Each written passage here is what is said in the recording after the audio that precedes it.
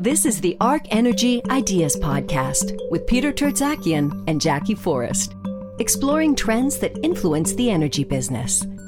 Welcome, I'm Jackie Forrest, and this is the podcast for November 2nd, 2018. And I'm Peter Tertzakian. So, Jackie, today we are talking about the exciting subject of costs. That's right, oil and gas innovation and what it's done for costs in the past, the present, and what's the future. Okay, great. So tell us about the past. The past. Well, we'll start with North American shale gas, which is really where I think a lot of innovation and recent innovation in the oil and gas industry started. And it was basically around 2007 when the combination of horizontal drilling and fracking allowed the U.S. producers to have success unlocking gas from these tight shale rocks where they knew the hydrocarbons were there, but they just wouldn't flow to the surface. And a few years later, that technology came to Canada, and it was really revolutionary. Yeah, it really was. I mean, I have to laugh a little bit because actually the whole notion of hydraulic fracturing, which is what really created the shale gas revolution, is nothing new. I mean, they used to fracture the rocks in the late 1800s, and fracking was merely dropping a tube of nitroglycerin down a well and running. And they would explode at the bottom of the hole, which was not all that deep, and it would basically get the hydrocarbons, oil, dominantly flowing to the surface.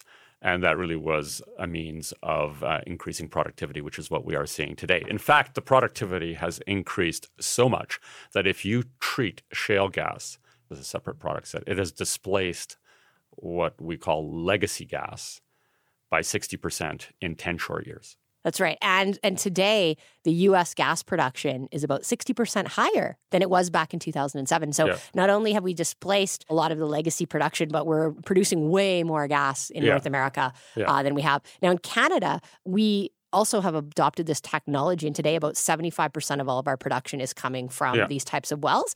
But our top line hasn't grown, mainly because we're trying to sell into a market where the Americans are producing a lot of gas. But still, it's caused a major change in our industry here in Canada. It's a major change. And I would argue that this is a true transition in the business of energy. Like the shale gas transition has just been absolutely remarkable in North America. Transition meaning that a new entrant, a new product class comes in and displaces and effectively puts out of business the old product class. So shale gas coming in, putting old legacy gas out of business. It's been remarkable. In the same time period as we have seen the iPhone 1 emerge, which was 10 years ago, we have seen a completely new modality of natural gas come to market and take 60% market share. Right. And you think about the oil and gas industry, you think that, well, that's an old industry. Well, you're right.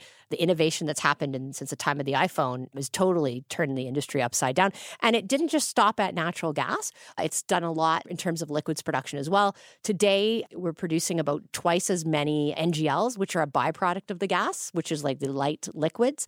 And also, it came to the crude oil. People basically said, hey, if that worked in shale gas, maybe we should try it. We know there are reservoirs that have oil that are also very tight and not flowing. Let's try it.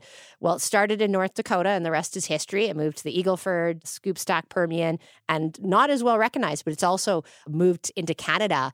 And we have a lot of plays in Canada where these technologies are being used, and we're getting very high oil rates and very economic wells. In some cases, just as high as we're seeing in the United States, some of the initial productions. That's right. We have wells in Canada with initial production rates in the same range as what you're seeing in the famous plays like the Permian and the Eagle Ford. And today, close to 7 million barrels a day of U.S. crude oil is coming from these types of wells. Can you imagine? Now, the U.S. is only producing about 11 million barrels a day of total crude production. So can you imagine what the oil markets would look like if this technology hadn't come along, where the price of oil might be? Oh, see, with the combination of geopolitical events that are happening in Saudi Arabia and the demise of Venezuela and Mexico, if we didn't have what has happened in North America, the price of oil would easily be $100+ today. But it's struggling to sort of keep up to 80 right now, isn't it? Right. Well, let's talk about the price. So it's interesting that, a lot of this innovation kind of started and it got going while we still had $100 oil. But when the price went to $50, the innovation didn't stop. We actually saw, I think, an accelerated rate of innovation. And we can see that through some of the data that gets put out. For example, the U.S. Energy Administration puts out these things called productivity indexes that measure the amount of oil that comes from one drilling rig in the field, and they can do it for gas as well, the first month of production that comes from the efforts of that rig in one month. And basically what we're seeing since 2014 in U.S. oil plays, the amount of oil coming out of the efforts of one rig is 3 to 5 times higher than it was in 2014. It's remarkable, the increase in productivity of what you get out of one well, 3 to 5 times what it used to be. I mean, I would argue that in many instances, some of the more prolific plays, it's easily 10 times. So let's put this in perspective. I remember not more than 10 years ago that if you drilled a vertical well and you were able to produce 50 barrels a day, you were dancing. It was considered a good well. Today, if you drill a well and don't get 500 barrels a day, it's considered to be kind of a marginal well. Right? That's right. Well, I mean, there are some initial production, 30-day initial production rates that are over 1,000 barrels a day. Well over 1,000. So, yeah, this is unheard of. And so, that's one piece, more oil coming out of the holes. But I think the other big change has been the amount one rig can drill. The speed of drilling has been another thing that's really increased the productivity and reduced the cost of these wells. In the last half dozen years, we've increased the average time it takes to drill a well, say of depth 3,000 meters, 3 kilometers, by 25%. That means you have gone from something like 12 days down to 8 days. And because well operators or rig operators, they charge by their days, it's meant that these wells are cheaper to drill. So not only do they have more oil and gas coming out of them, but they're generally lower capital costs for the drilling part. There's completion costs as well, but it's really helped the economic equation. Well, faster drilling times, and by the way, more consistent drilling times. We'll talk about that in another episode because it's really actually quite important. So faster drilling times, more consistent drilling times, and the productivity of these wells is anywhere from 3, 5, sometimes 10 times greater. So is it any surprise when you put it all together that we have seen such a surge in production from North America? Right. But the interesting thing is, so a lot of times the innovation is focused on the light tight oil and the shale gas, which we've talked about here in North America. But the downturn had another unintended impact, which is that the low prices and the competition from North America has actually created a lot of innovation in other types of oil developments. And so if you look offshore, it's kind of amazing what's going on. I'll cite the Shell Vito project, which is a project they have in the U.S. Gulf of Mexico. Prior to the downturn, they expected this project would need at least $80 per barrel oil for them to make money building this project. And what they did is, with the downturn, they recognized that wasn't going to happen. So they basically went and redesigned the whole project. And if you look at pictures that they put up, the new project is a shadow of its former self. It's just half the steel, way smaller project. They basically reduced the cost by 70%. And they believe that they could make money even with $35 oil price if they developed this project. No, it's stunning, the cost. It's also, upon reflection, taking our minds back to circa 2014. The price of oil is starting to fall. Everybody in the industry is going white as a sheet. Oh my God, I can't make money. We need minimum $100 barrels, otherwise I can't drill. And it didn't take long before the industry realized with these innovations that they could make money at progressively lower prices. The cost curve has come down to these staggering numbers. It started onshore, and now it's migrating offshore. And, we used to always get the question about light tight oil in North America and, could it take off other places? Could there be a larger source of supply at the kind of prices you could develop light tight oil? And it's really not a relevant question to me anymore because actually there's been so much innovation, including in our Canadian oil sands actually, to bring that cost structure down that actually there's a lot of cheap oil out there and a lot of oil that I think could be developed at relatively low prices. Yeah, very, very, very much so. And this also speaks to a change in mindset, modality, whatever you want to call it, where not only has the technology set improved, but the oil and gas industry is now adopting much more of a manufacturing mindset, right? Typically it was sort of like one well, one pad, boutique type operation, somewhat analogous to a corner grocery store. Now we're in a manufacturing mindset, pad drilling, where you have 14, 20, I don't know how many wells per pad, where the rig goes along that piece of land like a sewing machine, drilling holes in the ground. Right, they get the economies of scale. You get that economies of scale. And so you put it all together, each individual well is more productive. You can drill it much faster. You can drill it like a sewing machine on a patch of land. And you have multiples of productivity, which effectively mean the unit cost of production has gone down dramatically and is likely to continue to come down, which we'll talk about in a few minutes in our future. Okay, part of the so savings. that's the past, but let's bring us Yep. to the present. Yep. Because one of the implications of all of this innovation and is the fact that we can bring on more supply at a lower price is we've seen a real change in the price structure for commodities. And so for natural gas, 10 years ago before this all started, the price would often spike over $10 per gigajoule or range between 7 or 8. This is US dollars per gigajoule in North America. Today, it's a rare day if it hits $3. And it's Canada, it's quite a bit lower than that. The producers could only dream of $3. I mean, what is it? The Canadian gas is coming out of the ground for free. Yeah, today AECO is actually close to that, but there's a lot of volatility.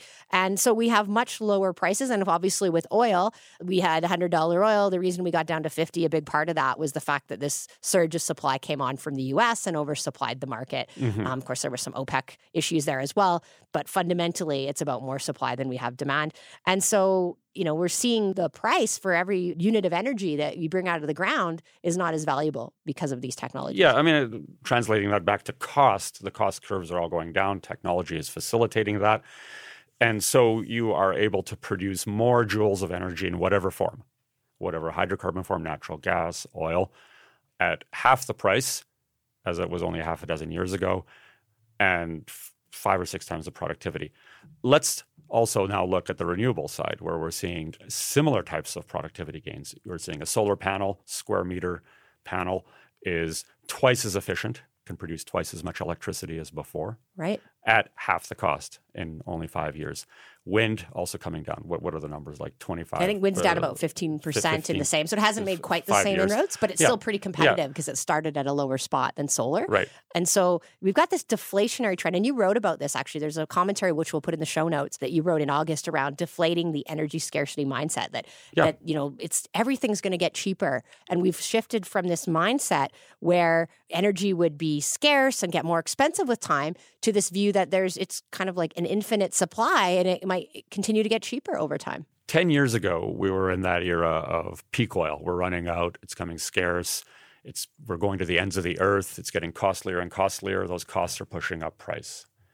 And 10 years ago, renewables could not compete because they were way too expensive.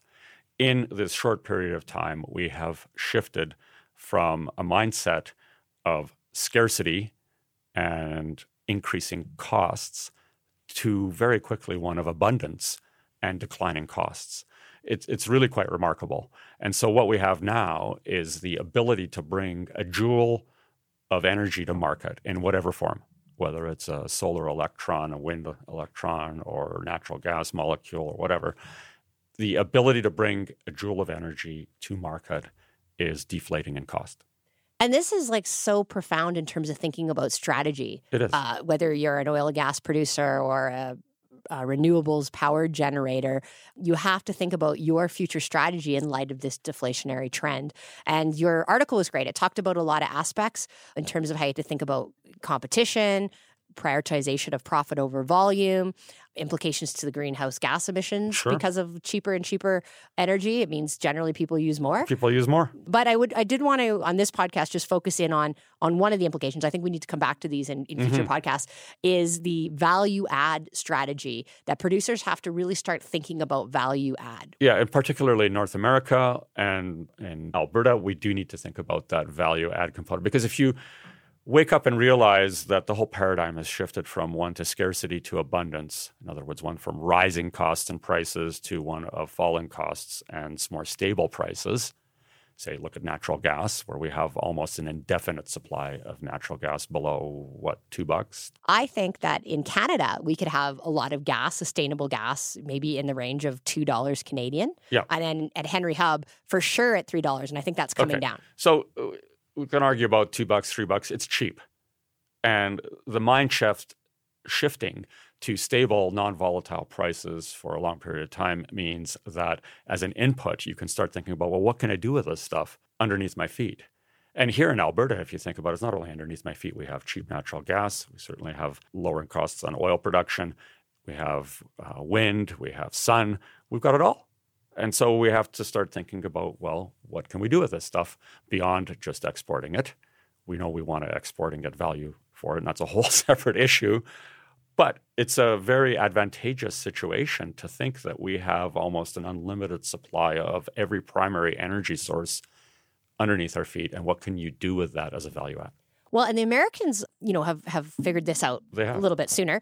There's been a real renaissance in U.S. petrochemical. And basically, the big advantage is that they have this cheap natural gas. That's a big input cost for petrochemicals. They also have a lot of the propanes and ethanes and things that make it, them able to take the outcome of all of this gas wells and turn it into value-added products that they can sell. And we've also seen, a big move in terms of U.S. refinery exports, because U.S. refiners have a big advantage having cheap natural gas and cheap oil. And so you've seen billions of investments in the U.S. We're also seeing natural gas pushing out coal in U.S. power generation. Now, this is starting to happen in Western Canada, and it should, because we have even lower natural gas prices than the Americans. And we had about $1.54 Canadian per gigajoule last year. So you've got to be able to make some things work with a gas price that's pretty much less than half of what they've got at the Gulf Coast. I mean, is it any surprise? Value add does not necessarily need to mean petrochemicals and fertilizers and all that kind of stuff. Why do you think we have these giant cannabis greenhouses here? Is because the input cost to heat these things is cheap. Why do we see in Medicine Hat, which sits on a gas field, a Bitcoin server farm that consumes as much electricity as the population of Medicine Hat? It's because the energy is cheap. I'm not necessarily excusing that, but I'm just saying that's what happens when you realize you have cheap input costs. And I think when you have that faith that the price will stay low for a long time, because a lot of times these investments in a big petrochemical facility, they have to take a long-term view. And so there's, this belief that prices will stay low here for a long time. Therefore, you have the confidence to start thinking about building these assets. And there's been some other examples just recently in terms of companies committing to projects here, or at least talking about them. For instance, we had Pembina is evaluating a propane dehydration project, 35,000 barrels a day. We've also got Interpipeline Fund that's actually going forward with their propane dehydration project.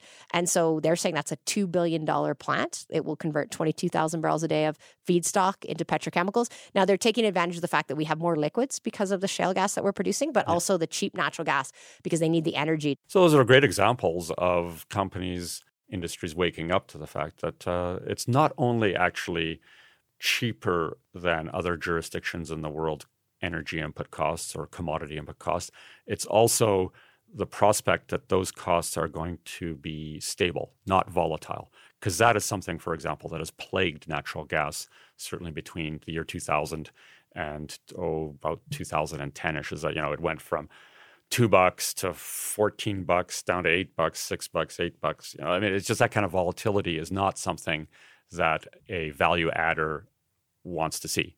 But if they can be convinced that you can have a long-term low stable price, then all of a sudden you have a different value proposition. Right. You get that new investment. Now, the interesting thing is propane is interesting, but we don't have a ton of propane in the province. What we do have a lot of is cheap methane. And so natural gas. That's like the building block, the first CH4. And so Nautical just announced they're going to build a $2 billion project in Grand Prairie that will convert natural gas methane into methanol. And then that methanol will then be shipped to Asia. And so there's another example of, the fact that we have low gases is hurting the natural gas producers because it's hard for them to kind of live in that low price world, but it's also creating new opportunities by, plants like this being built. That's Grand Prairie. That's your hometown. That's right. So there'll be a brand new industry here. Right. You're loading up on real estate? Or? Not yet. Not yet. But it's interesting to note, though, the methanol coming back to Western Canada, because here's the interesting factoid is that when I started following natural gas markets in earnest, it was the late 90s, early 2000s.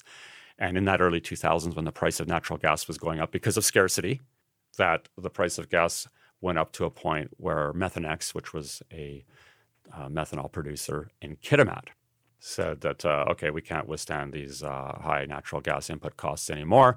We're packing up this plant. They actually dismantled it and moved it, I think, to Chile in South America, where they had much cheaper natural gas prices. Right? It takes time for companies like the value adders, I'll call them, to make that fairly expensive decision to move an entire plant. But now they're coming back because they're realizing that the cheapest natural gas, ironically, 20 years later, not quite 20, 15 years later, is here. But the irony of the situation is that Methanex plant is where? That's the site that Shell is going to use in Kitimat for their very first LNG terminal that'll be built off our west coast. So at least we had some brownfield development costs out of that one. Absolutely. I do want to mention there was an announcement, and this is still a very early stage project, that Sinocan Global, which is a partnership of Sinopec and an Alberta Indigenous group, say that they are considering building a 167,000 barrel a day refinery here and a petrochemical plant, which they estimate could be about an $8.5 billion project. Now, I'm always skeptical a little bit because these refining projects are very big projects. There's been many proposed before. We had quite a few in BC. It is hard sometimes to get them going because although we have cheap natural gas and cheap oil right now, the diffs are probably, the oil prices are going to improve here in Canada over time. And natural gas is a relatively small input in the whole equation. So we'll see if this one happens, but it is just a sign that, the economics are here to have people even consider these types of projects. It's very positive, the value add to the commodities that we have underneath our feet, that it's growing. We do need to put some of this in perspective because what did you call 167,000 barrels a day? That's good. But in the big scheme of things, like what are we producing? We're producing about 4.5 million barrels a day 4.5 million. Of oil out of Western Canada. So it's fairly small in terms of changing the differentials for crude oil right now. But it is a start. I mean, I think refining is a little more difficult because we don't have a lot of growth in our refined product demand here. And so, you've got to ship the products a long ways away. Yeah.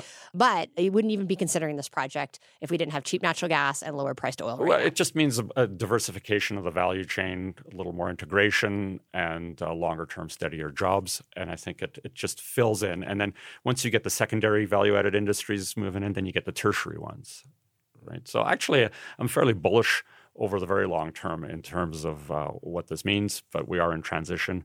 And we've got some tough times in terms of the differentials and stuff, which we've talked about in the past. I'm sure we're going to talk about some more. But what about the future? The future. Okay. So, we talked about this deflationary trend. We've done a lot with the fracking technology and brought down the cost structure by redesigning these offshore platforms. But people say the next leg of technological innovation is coming, and it's going to come this time from digital technology, that the oil and gas industry relative to other industries is behind in our use of digital technologies, and that we can make some major cost savings if we apply these very relatively mature technologies that other industries are using. So when you say major, what are we talking about? Like 20, 30%? Well, you know what? I'm going to cut to an interview that I had with Jeffrey Can this week. And Jeffrey is an advisor to everything oil and gas. And we'll have a link to his website. And we'll cut to that right now, his perspective. The answer isn't uniform for all companies. It does depend on the nature of the assets that you have and how efficient you might be in your structure. If you've done a lot of acquisitions and you haven't done an awful lot of integration of those assets, for instance, the opportunities are going to be quite a bit greater. For those organizations that have a large portfolio of low productivity assets that drive a lot of services, the opportunity will be greater. But for all oil and gas companies in the upstream sector, gains in the 30 to 40% range are not out of the question at all on OPEX. On OPEX. Oh, that's significant. It's pretty good value. I mean, if you there's a rule of thumb would be certainly something close to what we in oil and gas would think of as high value human work. As much as 80% of it is susceptible to digital innovation or digital change. So we have to start to think differently about work so that we can start to see the ways that digital can make an impact. On the CapEx side, the capital construction industry is one of the least digitally enabled industries, and anybody who's ever built a house can see that as to how painfully slow it can be to get construction assets put into place. So the construction industry is even bigger opportunities there. Wow. Jeffrey, had some pretty big numbers, 30 to 40% type improvements in op costs and potentially capital costs too. That's we've already come down at least that far, if not more, based on what we talked about earlier. So we've got even more to go. Like, it sounds to me like we're only second inning in the baseball metaphor, third inning. Yeah, in fact, I'd asked Jeffrey that in the interview as well, and he said, well, some companies aren't even in the game yet. Many are in the first inning, and the real leaders might be in the third inning. But it's exciting that we could see that kind of cost change, but it can be distressing too, because really, if this is possible, oil and gas producers cannot afford not to get into the digital game. No. Because if the cost structure of the industry could go down and you're the higher cost guy, you know what happens to you. Well, we know what happens to you from other industries. I mean, this competitiveness on cost is something that the progressive segments of the energy industry is starting to acknowledge. But in other industries, it's just commonplace, whether it's semiconductors or autos or what have you. It's just commonplace to know that you got to cut costs out of the system as much as possible. Well, and then you got to think about your competition, that we are competing against other energy providers. And Sure. so that, we've got to think about if these other industries are going to start to use this technology, their cost structures could go down too. Yeah. And so you really can't afford not to be in the game. I'll talk quickly about some of the technologies. So, we haven't got specific about them,